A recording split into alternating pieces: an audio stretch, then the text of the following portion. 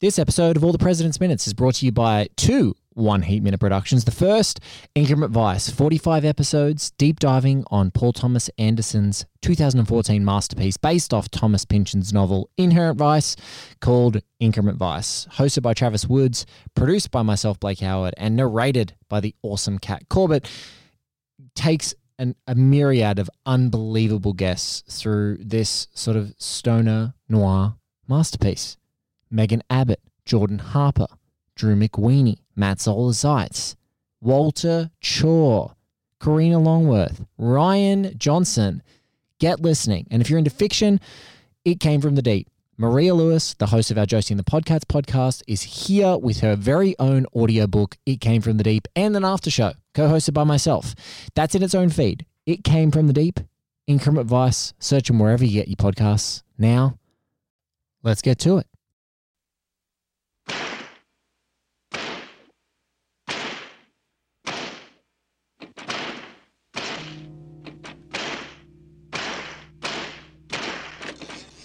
They sent me the script, and I turned it down because I thought to myself, I said to Carol, my second wife, she'd gone to school with Redford out here. So I turned the script down because there's nothing in it. You don't see the guy, there's nothing there. I'm not going to do it. And Bob Redford came to our house and said, Hal, you got to do this role. I said, nobody will even see you. He says, Hal, you're wrong. Believe me, you're wrong. I said, the guy is in the dark all the time. He said, listen, Hal,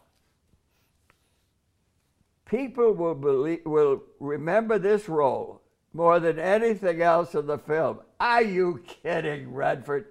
I'm telling you the truth. They will remember this role more than Eddie Ray. Oh, hell, all right. Okay, I'll do it. Well, he was right. He was right as rain. He understood it, and I didn't, but I was very happy to be part of that. It was a very important film. Ladies and gentlemen, welcome to minute 129.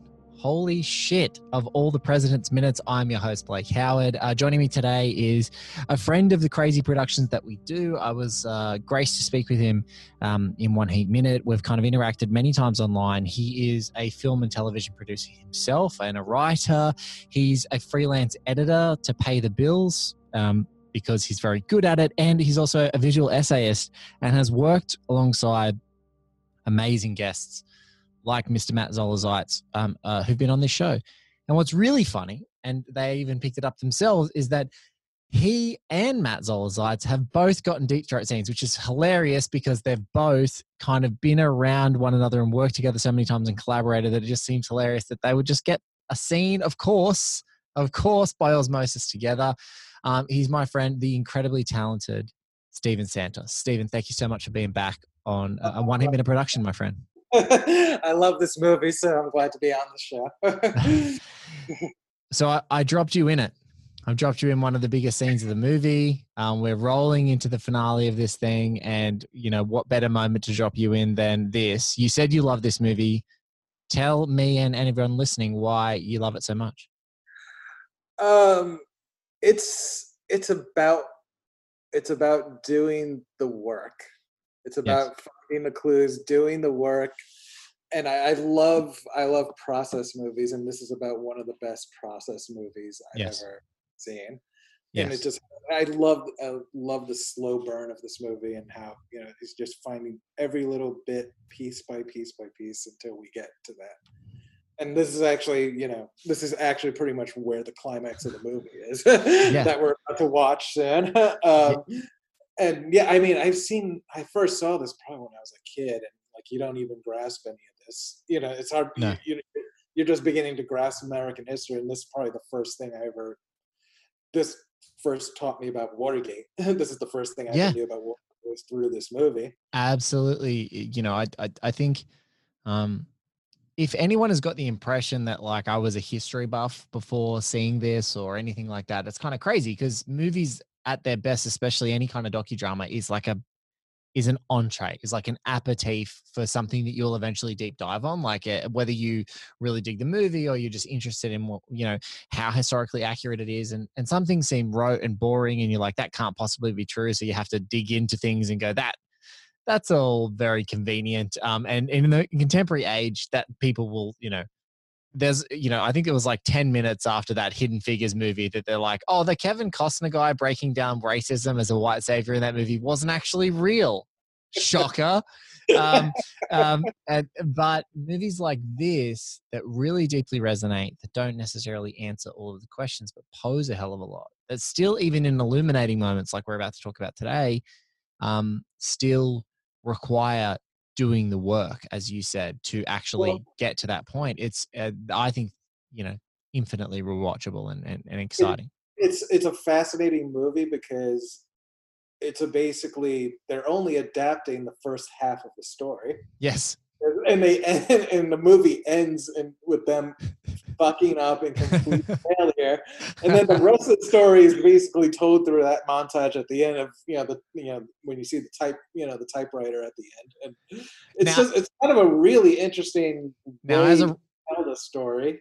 Now, as a writer, in your next gig where someone gives you a book to adapt, just adapt half of it and go, look, this is where the story is.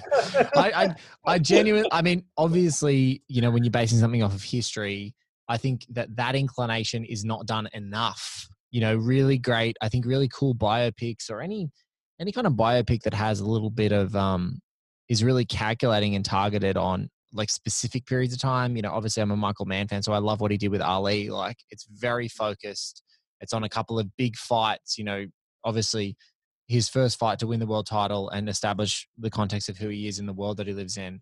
His second fight is against the United States government, and he basically is then essentially sidelined and lots of time passes. And then his third major fight is obviously George Foreman in the climactic moments of that. So it's like it's choosing very carefully where to omit things.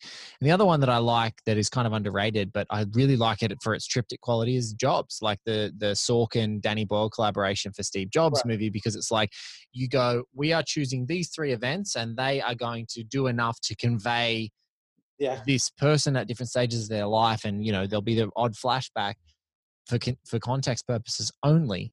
But I just love the choices that happens, because so many others end up going, well, here's the pivotal moments, here's what we're going to do. And like, that's why, whatever it's called, what's it called? The walk hard. Is it Walk Hard? The Dewey, Walk Hard. The Dewey Cox story. That's why that movie exists, is because by this point, the biopic has become so, especially the musician biopic, has become so rote and so like reflexive and just completely archetypal that it's like, well, it feels like you could tell the same story over and over and over and over again and basically just swap out whichever musician you want to put in there. I'm beginning to notice how the people are really pushing back on those movies now, because I think when Bohemian Rhapsody started to really was just almost felt like a remake of Walk Hard. Then it's like, okay, we're done. We can't keep doing this anymore. I wouldn't say I would never compare those two, only because I think that Dewey Cox and Walk Hard at least had better wigs and makeup than Bohemian Rhapsody, because they're equally as farcical as one another as far as I'm concerned. But no, I think if you've listened for the entirety of the show, or this is your first episode listening, it's definitely something we've talked about along the way, is, foundationally from that point of Redford knowing where he wanted to focus the story really largely on these guys and how they began breaking the avalanche, and then kind of basically telling the story of them before every single person in the country kind of knew their name. And then they eventually became the sort of lionized figures of journalism that they became. And then Goldman's sort of genius to kind of create this, not really typically structured movie, this sort of very organic feeling thing that you start to discover these little hints and tips, and they come from all these odd places, and the interconnectedness is only apparent as we get to kind of these climactic moments right now in this garage. And it's very, yeah, I do believe the story behind this is that in terms of the structure of the movie, that was mostly Goldman who structured this movie. Yes. And I believe after that, like Redford and Pakula did lots of heavy rewrites on the dialogue and stuff. And Yeah. that's basically what you're seeing, but they didn't take credit for it because they were director and producer already, and they did. Yeah, I think I have heard from a source which I can't reveal today. And I can, and it will become more apparent to be revealed as people listen to the climax of the show. So you have your own deep throats. Maybe. That if you have Alan Pakula really liked to rehearse. You know, he's very Lumet in that way, and he really liked to get the scenes down in rehearsals, and also encouraged improvisations in the rehearsal spaces if things weren't working. And then what would happen is he liked to then take those improvs that were done in rehearsals, much like Lumet does, and then write them. And Coppola did this before, and there's many filmmakers who like this. Is they get the script, they get it into a rehearsal space, they rehearse the living daylights out of it. They might improv and find better ways of doing it in the rehearsal space, and then they take that onto the set. And then sometimes they can still be improvisations on the set, but that's kind of how they like to do it. So take the structure, basically do the script, and if there's anything better they can think of at the time is to sort of update it. But Dustin Hoffman is famous for also pushing the envelope of going improvisationally on the set, which is not necessarily what Pakula liked. It wasn't necessarily his style, but like liked to do that, and was an actor kind of famous for doing that in his career. So you can kind of see it in those, especially in those scenes he has with Jane Alexander near the end of the film, where they kind of give him the space to kind of, he keeps kind of entering her apartment, enters the house and just kind of keeps snooping around and sort of makes sure like he just kind of refuses to leave, even though she's, I don't want to talk to you. And you can kind of see him kind of thinking up of reasons to try to stay inside the house so that she'll talk.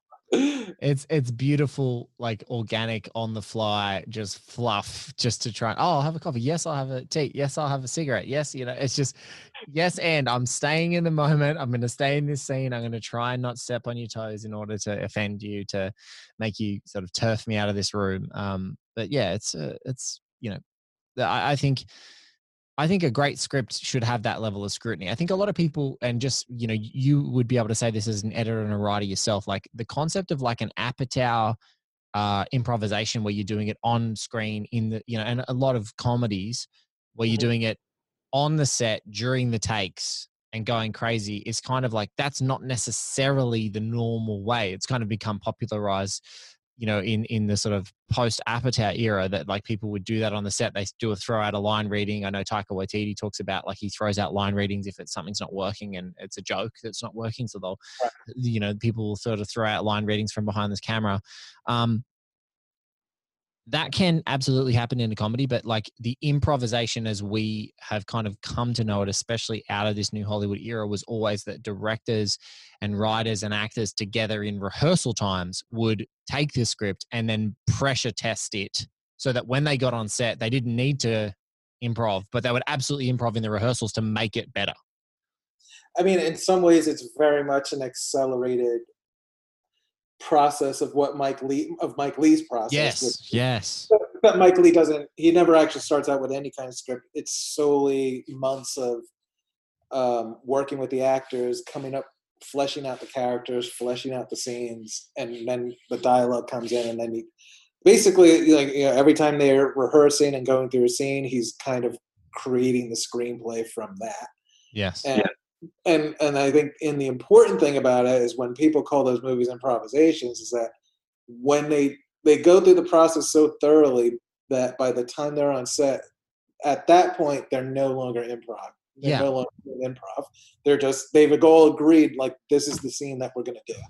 Yeah, and I think that, exactly that delineation. And Mike Lee obviously is a genius and not making these kinds of movies, but definitely that was Pakula, and that's a Lumet thing too. Once they're on set, they're no longer rehearsing. During rehearsals, it is about absolutely pressure testing, even if it is completely written, and then changing things and rewriting things, and taking things out or changing line readings or swapping them over.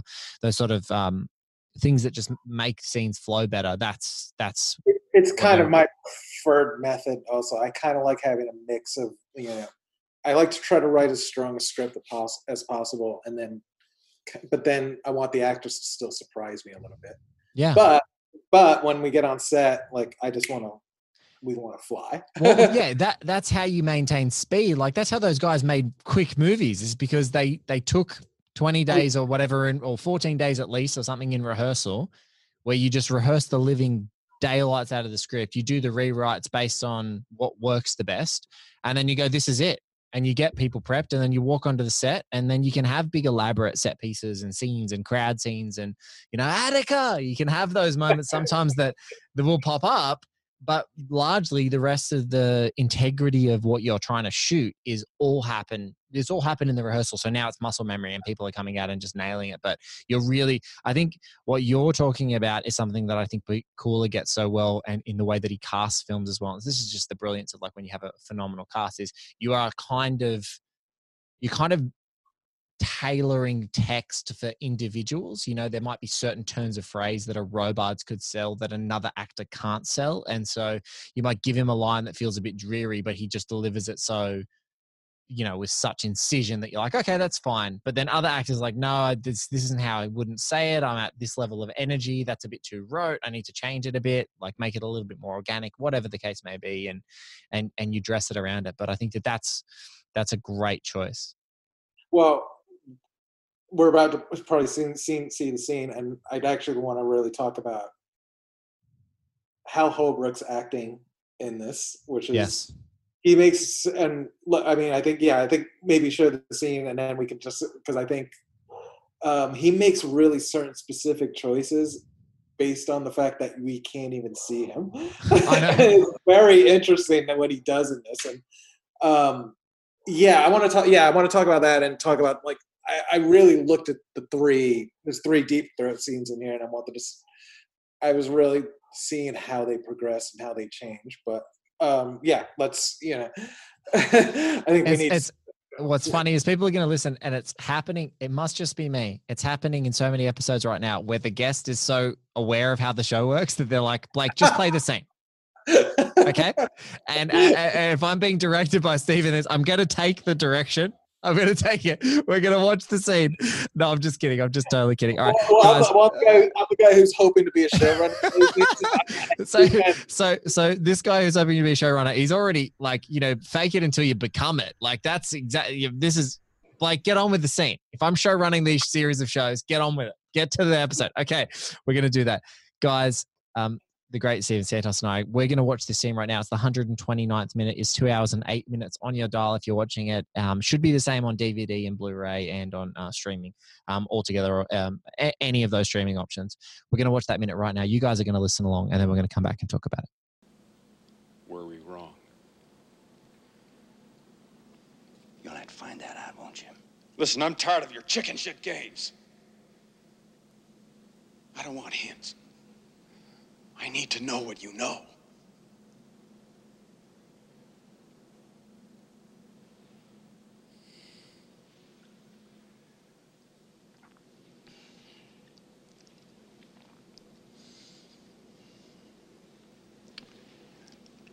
It was a Halderman operation. The whole business was run by Halderman, the money, everything.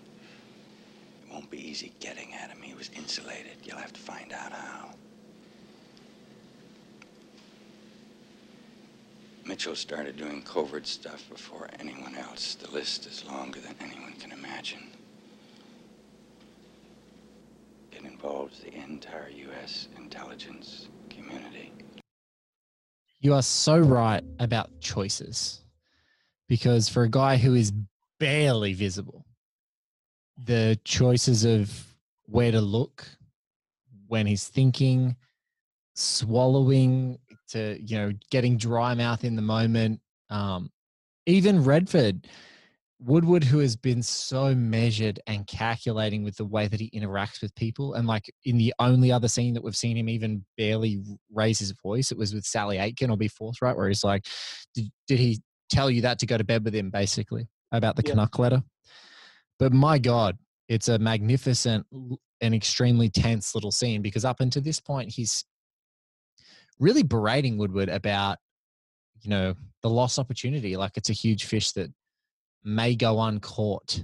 I'd love to hear you talk about it, because I think it's a divine scene, and just I can't get enough of, and I know that you as an editor can't get enough of this stuff too. It's a line having space to breathe. Like, I'm tired of your chicken shit games, and like I need to know what you know, and then a pause that you could fly a plane through to decide whether something, whether they're going to say it or not, or whether they're just going to turn and walk away.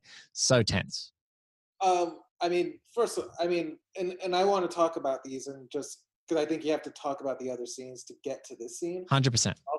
Also, here's the thing, and this is also, as I was, scrolling through the movie and kind of looking at it, preparing for this podcast, and looking especially at these three scenes.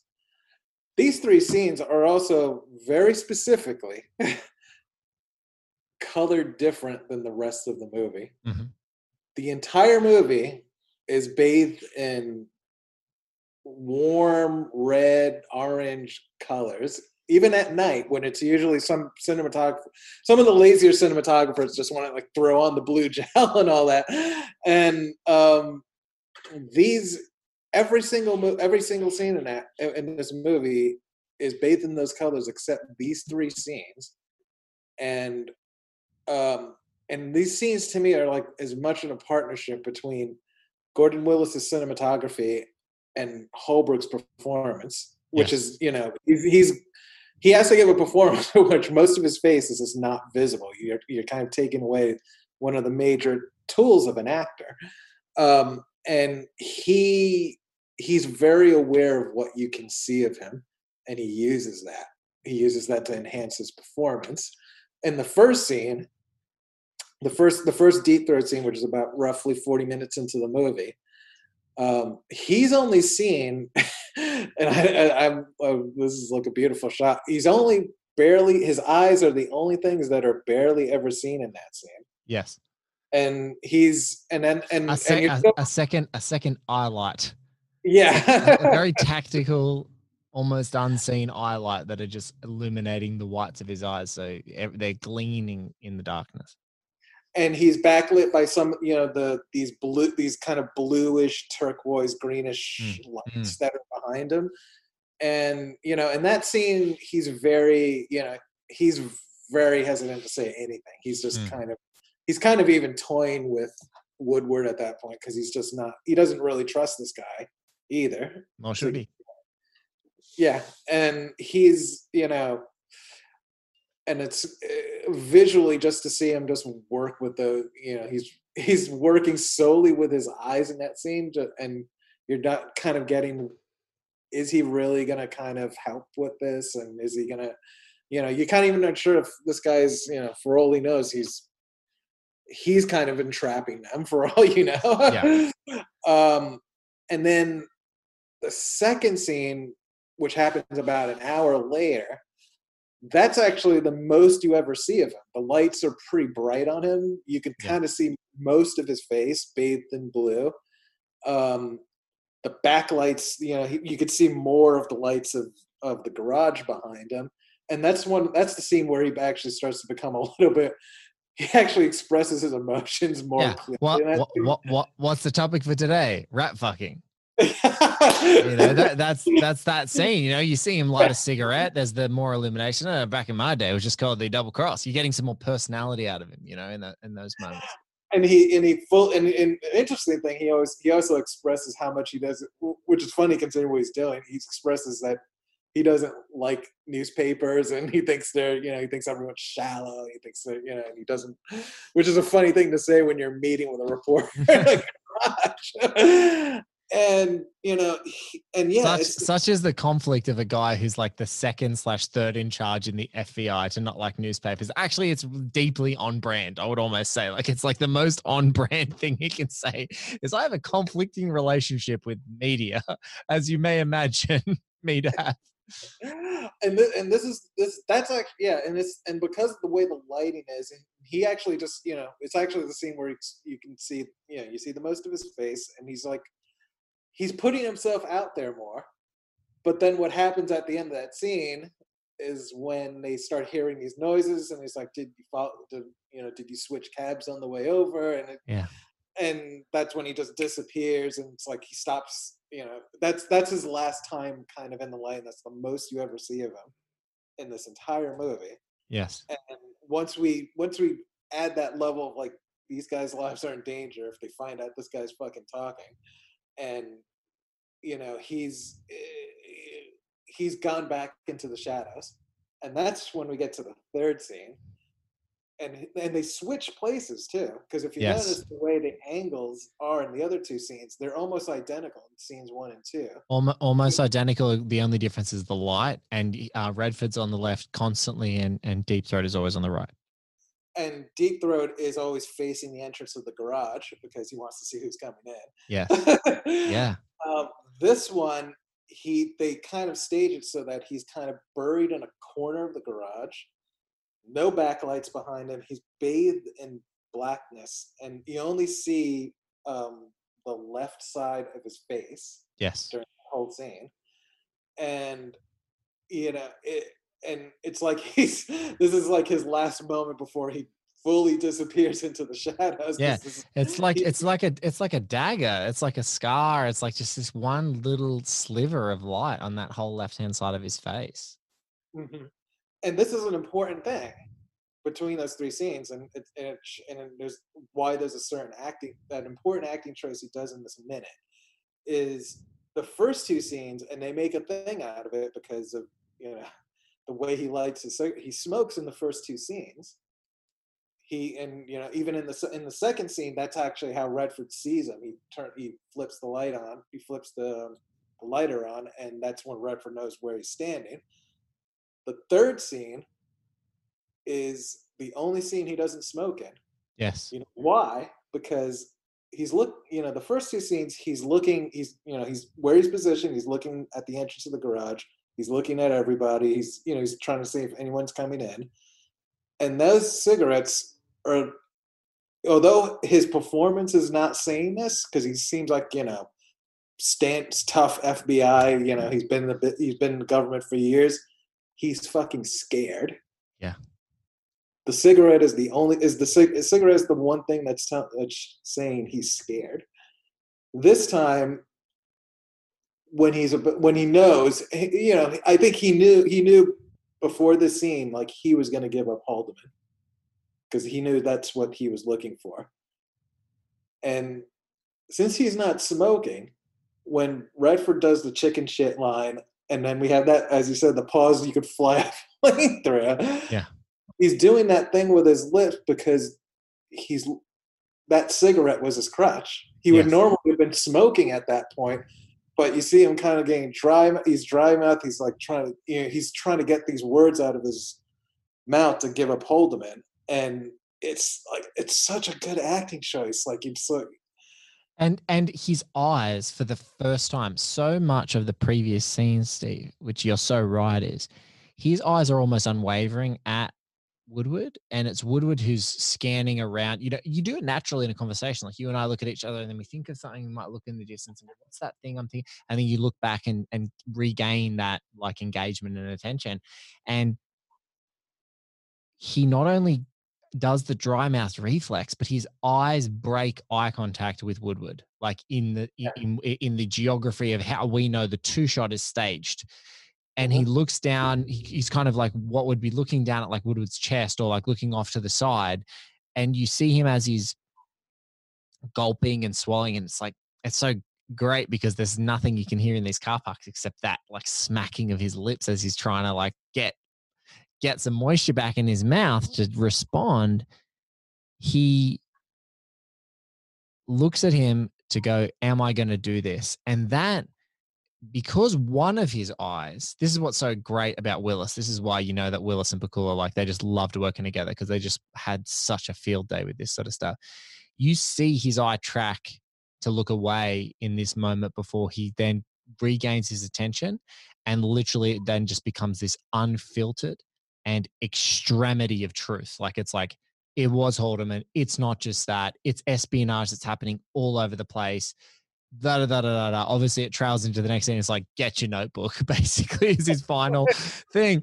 But it's that fact that his eyes move away, the glint of his eye moving, changing position, pursing his lips, then going back and regaining that connection.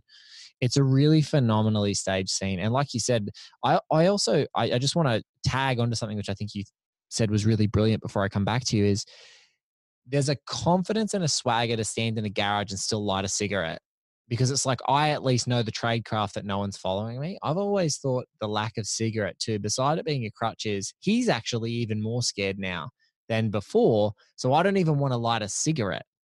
I'm going to hide in a different spot that I've never been in before.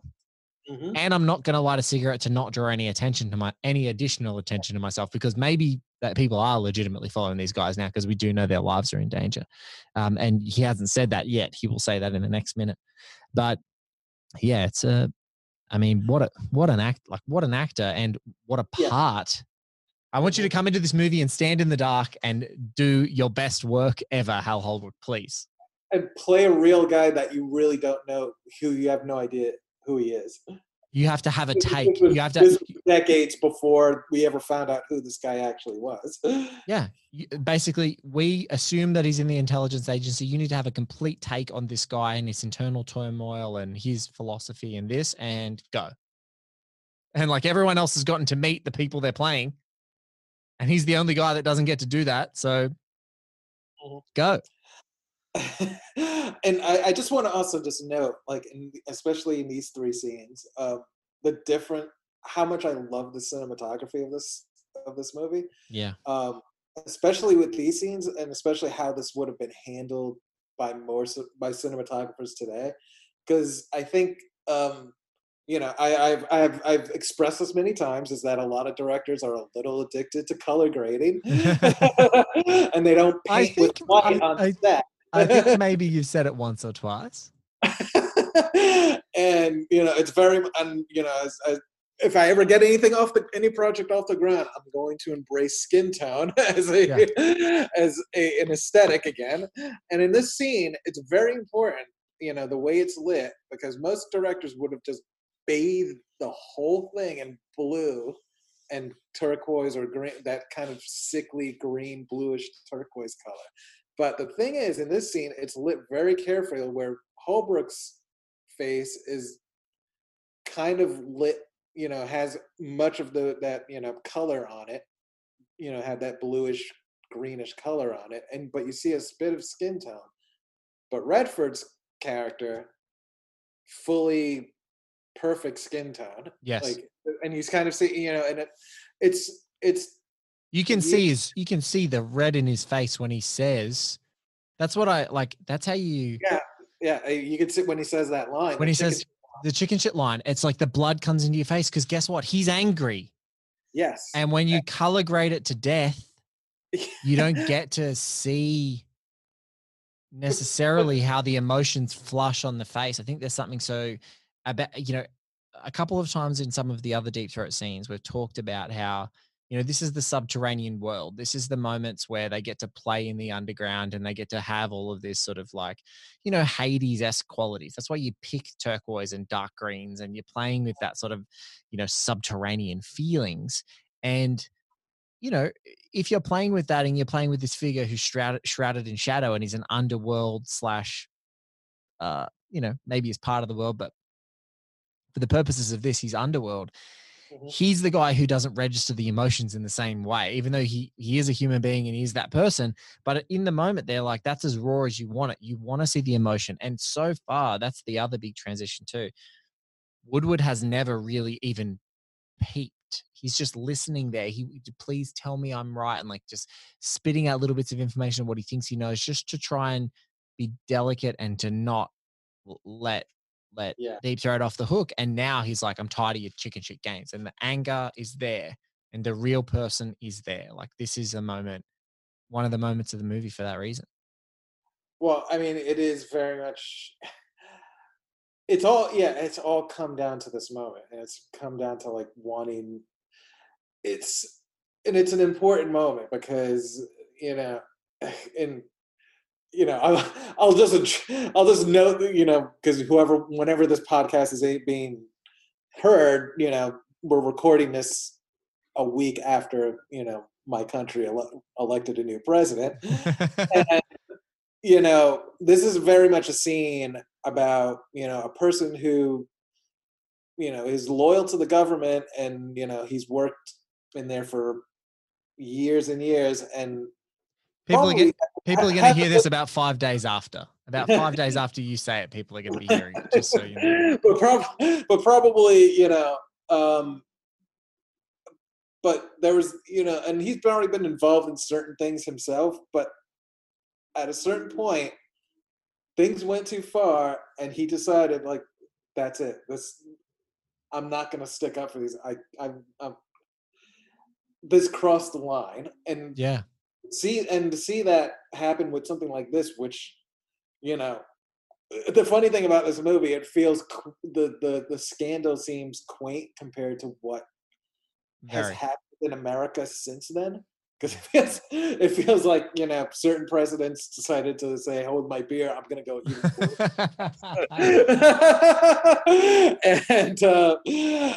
And it just feels like a different time when somebody just like stood up for something, because he just knew like things have gone too far and this can't happen anymore. Yeah, I mean, look, in the James Comey investigation around certain presidents who've now lost the election, there was examples of people. Sorry, not the Comey case. It was the Mueller. So during the Mueller investigation, I'm sorry, just to correct myself. During the Mueller investigation, there were people who came forward and said, yes, President Trump told me to do X, which would have been illegal, and I refused to do it. And there wasn't like one example of this.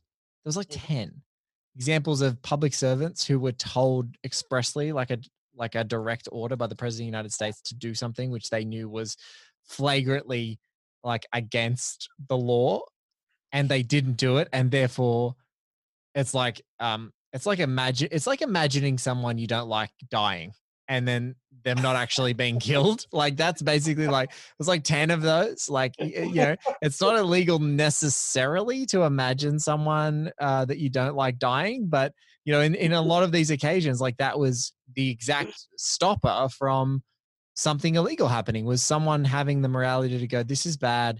And also, just like this entire litany, this entire culture of the Nixon administration was the way that these guys did it. And I think this is really true. If you have a toxic culture, it is never just the leader of that business that is toxic.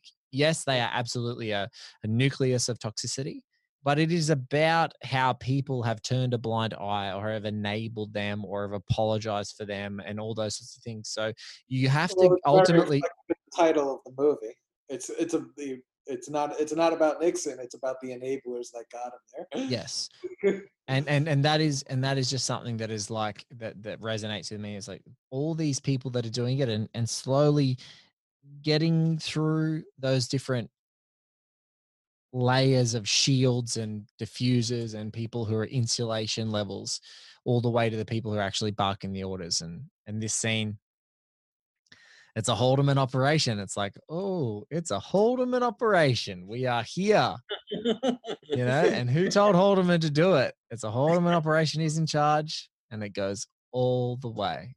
It goes as high as it goes. And yeah, and then you just think about like, wow, this wasn't the worst scandal. Like, people are going to wonder, this is what made our president resign then, but then it wasn't the worst scandal in our history at all when you look at it. No.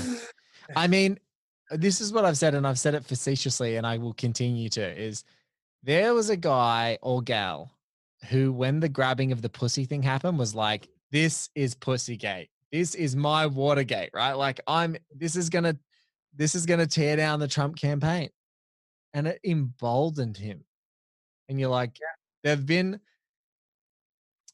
Steve, like, this is a guy who produces things. This is our 129th podcast on just this show this year.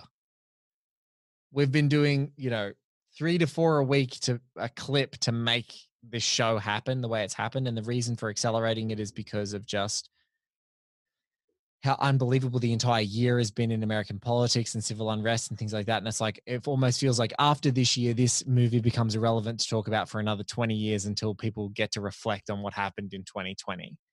And I have gone and recorded an episode like I'm doing with you today, a few days out from it being published. And the guest and I would be talking about the latest scandal. And I personally put that in recording and I schedule it after I edit it. And I think, wow, it's going to be really interesting to see what happens. And then the day that the episode drops, I'm like, there's 5 other news items that have eclipsed it already. And it feels like I'm talking about ancient history. And I'm like, wow, that went past. That was nothing. It was just a blip. It wasn't the tsunami I thought it was going to be. It was just a tiny wave. It was like a 3-foot little wave. It's fine. And so, yeah, this year has been a lesson in no story has been too big. It has literally been a collective weight of hundreds of stories and some really key pivotal stories that have inspired those who've been so passionate to get out and advocate and vote for vote Trump out of office and vote in the biggest numbers in the history of the United States. But also equally, there's a whole strange, and I'll say it so you don't have to, there's a whole strange cult that's around the other side, which is just make them. They're just make America a monarchy again. Is basically what they want to say. It's crazy. It's really weird. We didn't have that back. It wasn't. There were Nixon supporters, but it wasn't a Nixon cult. No. And it's very weird. It's like what happened to our country since then that we just couldn't. That made people follow these. Won't mince any words. These fucking idiots. And you just, and I actually am very curious about your perspective about this movie because you're approaching this movie, obviously from a different country, and I wonder when did you first see this? I saw it when I was probably just out of high school. I saw it for the first time. And at that time, Oliver Stone was one of my favorite filmmakers. I think he still is absolutely one of the most fascinating filmmakers in United States history, as far as I'm concerned, just his entire life story and the movies that he goes on to make and how forthright he makes them and how dynamic and, influential his choices are in the making of those things. And so I saw this and I was fascinated by it. And then it led me down, once you go down the JFK rabbit hole, it's like, okay, well, let's do some reading. And then I came at it again repeatedly in study, because when I was studying at university for the first time, I did an honors thesis. I was doing a thesis on Michael Mann, and part of it was about authorship, just cinematic authorship and learning about it. And I don't really prescribe to authorship necessarily as from a purely auteurist angle. I kind of look at it as it's really fascinating to look at different filmmakers, especially from different countries and cohorts that have the same philosophical, socio-political underpinnings, and to chart how they express them throughout their career. And so sometimes you get filmmakers who do that in really concentrated doses because they make lots of movies around the same time. If you look at Coppola, he's talking a lot about American society in 4 movies faster than anyone else, because he's making a movie in 72, 2 movies in 74, and then 1 in 79. And they occupy surveillance and paranoia thrillers. They occupy American politics to a broad extent, and the mafia and that lovely entanglement. And then obviously the Vietnam War. And so I was really coming at it, writing about those things, thinking about Michael Mann, because Michael Mann's a guy who makes movies over such a long period of time that you come to The Insider and it feels like it should be a movie that's made next to Network and All the President's Men, more than it should be a movie that's made in 1999, for example. So I was kind of interested in that whole idea of like, oh, let's have a look at how, and even Terrence Malick is another great example, a guy who's very much of a time of Mavericks, but he kind of makes movies, you know, his first 4 movies over 4 decades. So you don't really get to see his philosophical evolution doesn't change much in that time. He's sort of making movies that all feel like they're kind of out of this era. Well, I'm also just curious how much, and you seem to mention a little bit, how much you look into American history to get what a lot of our films are about, especially some of the key, some of the films you just mentioned. This entire era, it feels like more my wheelhouse. You know, I can't say that I'm a student of like, you know, much lengthier American history, but particularly Watergate and the era around the, and I was doing it from the lens of like expressions of masculinity, because there's, I think this time period, sort of 68 up to like Raging Bull, is kind of like, let's just say like Cassavetes to Raging Bull is like some of the most fascinating portrayals of American masculinity ever on screen, or just masculinity just in general in the English speaking world, because it's like, it's about more sort of naked and candid, like existentialist masculinity you see in European cinema much earlier, like post World War II. You start to see really great examples of this in European cinema. But then what fascinated me more about this period of history, and then the next period of history, is the reclamation of what there's a great author called Susan Jeffords who wrote a book called The Remasculinization of America. And she called it like the difference between First Blood and First Blood Part 2, where First Blood's about like a war vet who is like suffering from PTSD and is getting bullied by like a really corrupt, shitty police force in town. It feels very contemporary. And First Blood Part 2 is a man single-handedly exacting vengeance on the Vietnam people for making him feel weak, right? And so that's what the 80s is, just that. It's remasculinization. Everyone's like chiseled and cut, and their physical presence is, you know, your Stallones and your Schwarzeneggers. That's where they dominate. And so that's what it really, that was, I guess that's the gestation. And so for me, that's why these movies fascinate me. And if I was thinking of like one of the texts of like a journalism movie, it's this one.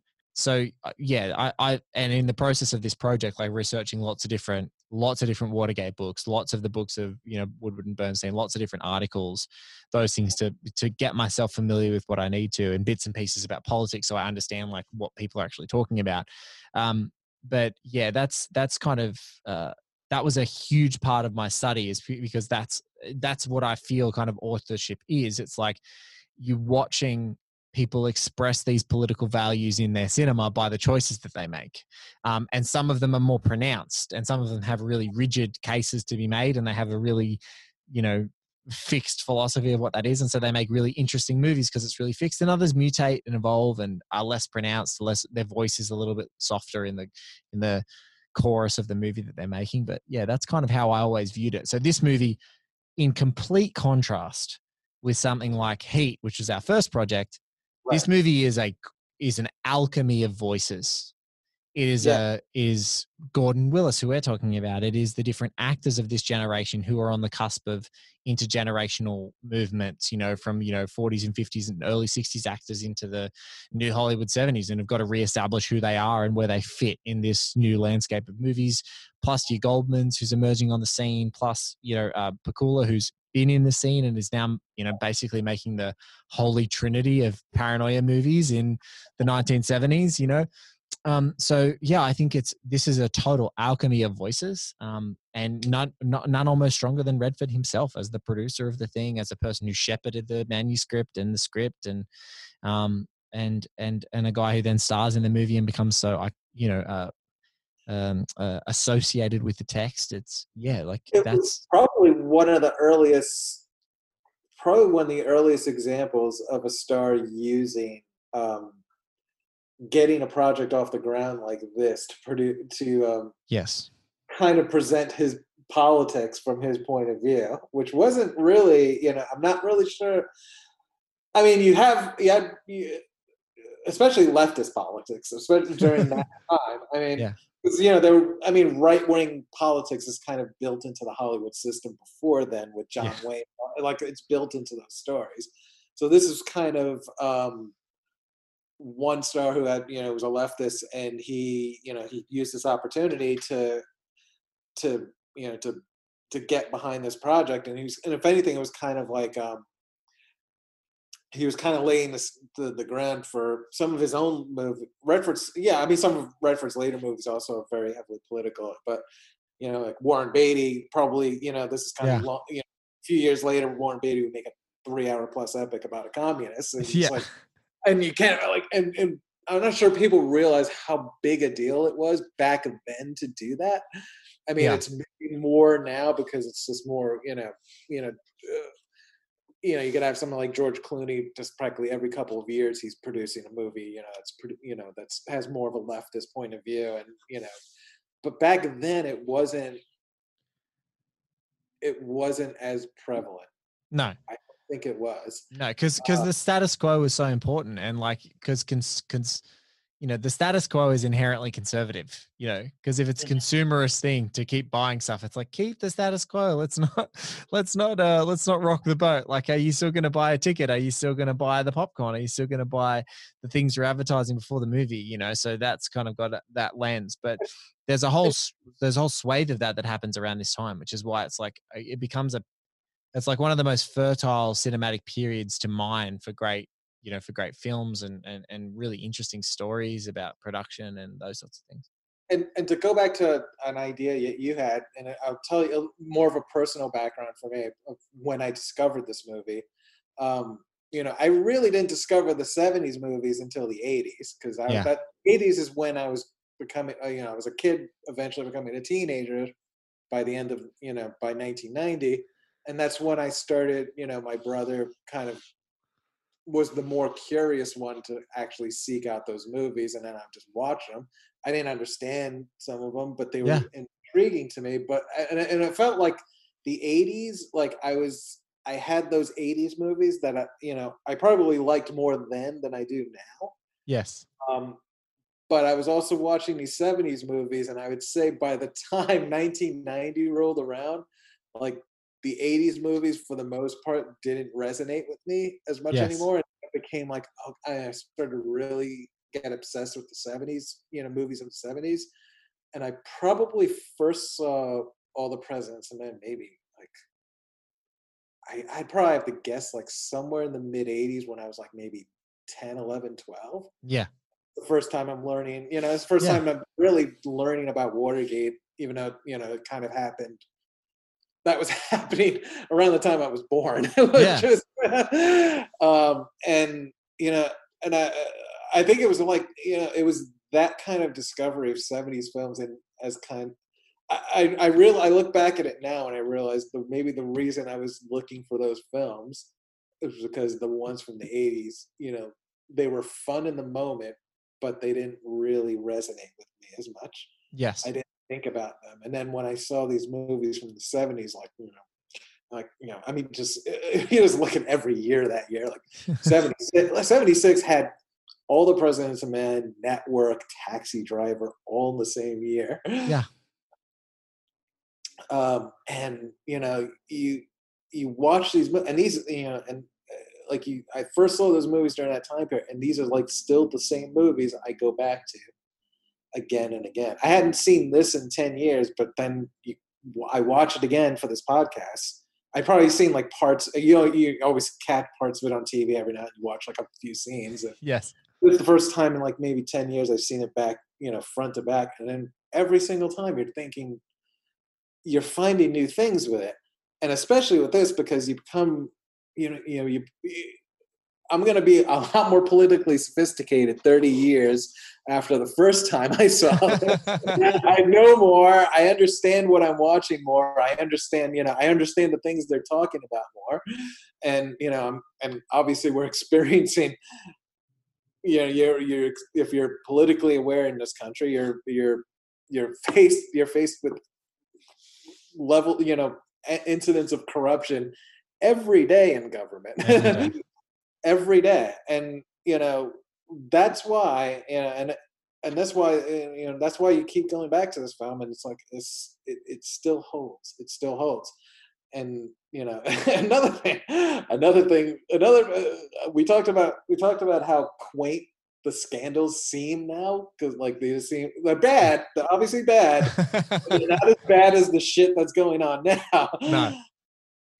But the real scary thing is watching a movie where journalists have to get 6-7 different sources before the story prints.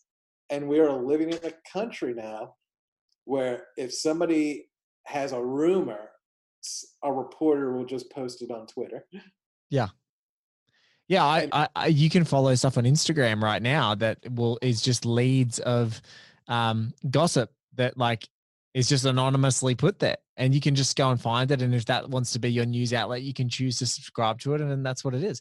But that's the other thing is, imagine the scrutiny. Like, so with these guys with 6 or 7 sources, when you've got to follow up a story, there are sometimes White House press secretaries who buckle under a follow-up question. Not like, where are your sources? Oh, I've got all these bits of paper. What's on the paper? Oh, these are sources. Where did you get them from? Who are they? Where are you getting these from? What are the paper actually say? Oh, you'll see. We've got it on paper. And it's like someone shaking a ream of white paper doesn't mean anything. It's like, they cannot handle a follow-up question, and I think that's the time right now. A few times on this show, people have called this movie a balm and a salve for like contemporary times. And I can completely agree, because I'm just like, if people just keep working, those journalists that broke reflectively what we can say, and I haven't really said this on the show yet, but like reflectively what we can say are some of the biggest stories, which is like Trump's ideas of the military, Trump's ideas of, Trump's lack of empathy and really just gross behavior when like John Lewis passed away. And also even grosser behavior when John McCain passed away. Yes. Like looking at how some of those stories that at the time we all thought was gross and morally reprehensible. And you're like, and then you see Michael Rappaport on Twitter put it so eloquently, "You dumb fuck you," like saying, the ghost of John McCain came back to haunt Trump and things like that. You're like, yeah, that was a reporter who got a break and verified on multiple sources, then published it in a big expose account of it, and then that they tried to talk themselves out of it, and it didn't work. And it's one of the collective stories that have created a weight of people, whether it created people who didn't support him, whether it inspired people who didn't support him to get up and go and vote. That's what it was. And even though he's not in this minute, I really, and I feel like every time I see this movie, and especially this last time, every Ben Bradley scene is me like pumping my fist in the air. This guy's the fucking shit. He's asking for more. He's always asking for more. And and my God, you're gonna cover this in a few episodes ahead. His last scene, which has one of the best lines, his final line about the only thing at stake is the First Amendment, the freedom of the press, the future of the country. But that doesn't matter. If you fuck up again, I'm gonna get mad. And the way he says that, he just has that resigned look, and then you cut to them, and they're fucking frightened. That's frightened of the most. Is this guy gonna get mad at me again? Don't let him down again. Don't let him down again. Steve Santos, mate, this has been such a treat to talk to you. Thank you for being a part of the show. It's your insights are invaluable. Again, thank you for all your support and love on the previous experience that we've done, and I wouldn't have it any other way to have you come back and talk a bit of Deep Throat here. It's been awesome to talk to you. Thank you so much. Thank you for having me on. That was a great Steven Santos. If you want to follow him, the best place to do that is Twitter. It's at Steven Santos, StevenSantos, or vimeo.com/Steven Santos. You can see some of the great collaborations he's done with another one of our wonderful guests, Matt Solar-Zeitz. Thank you guys so much for listening. At ATPM Pod for this show is where you can find us. For me, Blake Howard, it's One Blake Minute on Twitter and Instagram. Please share, rate, subscribe, review. If you dig the show, text it to someone, goddammit. We would love that. It helps a lot. Thank you all for listening. Another couple of great episodes coming. You will be flooded with great content on this show as we roll into our finale with the incredible bookkeeper, Jane Alexander.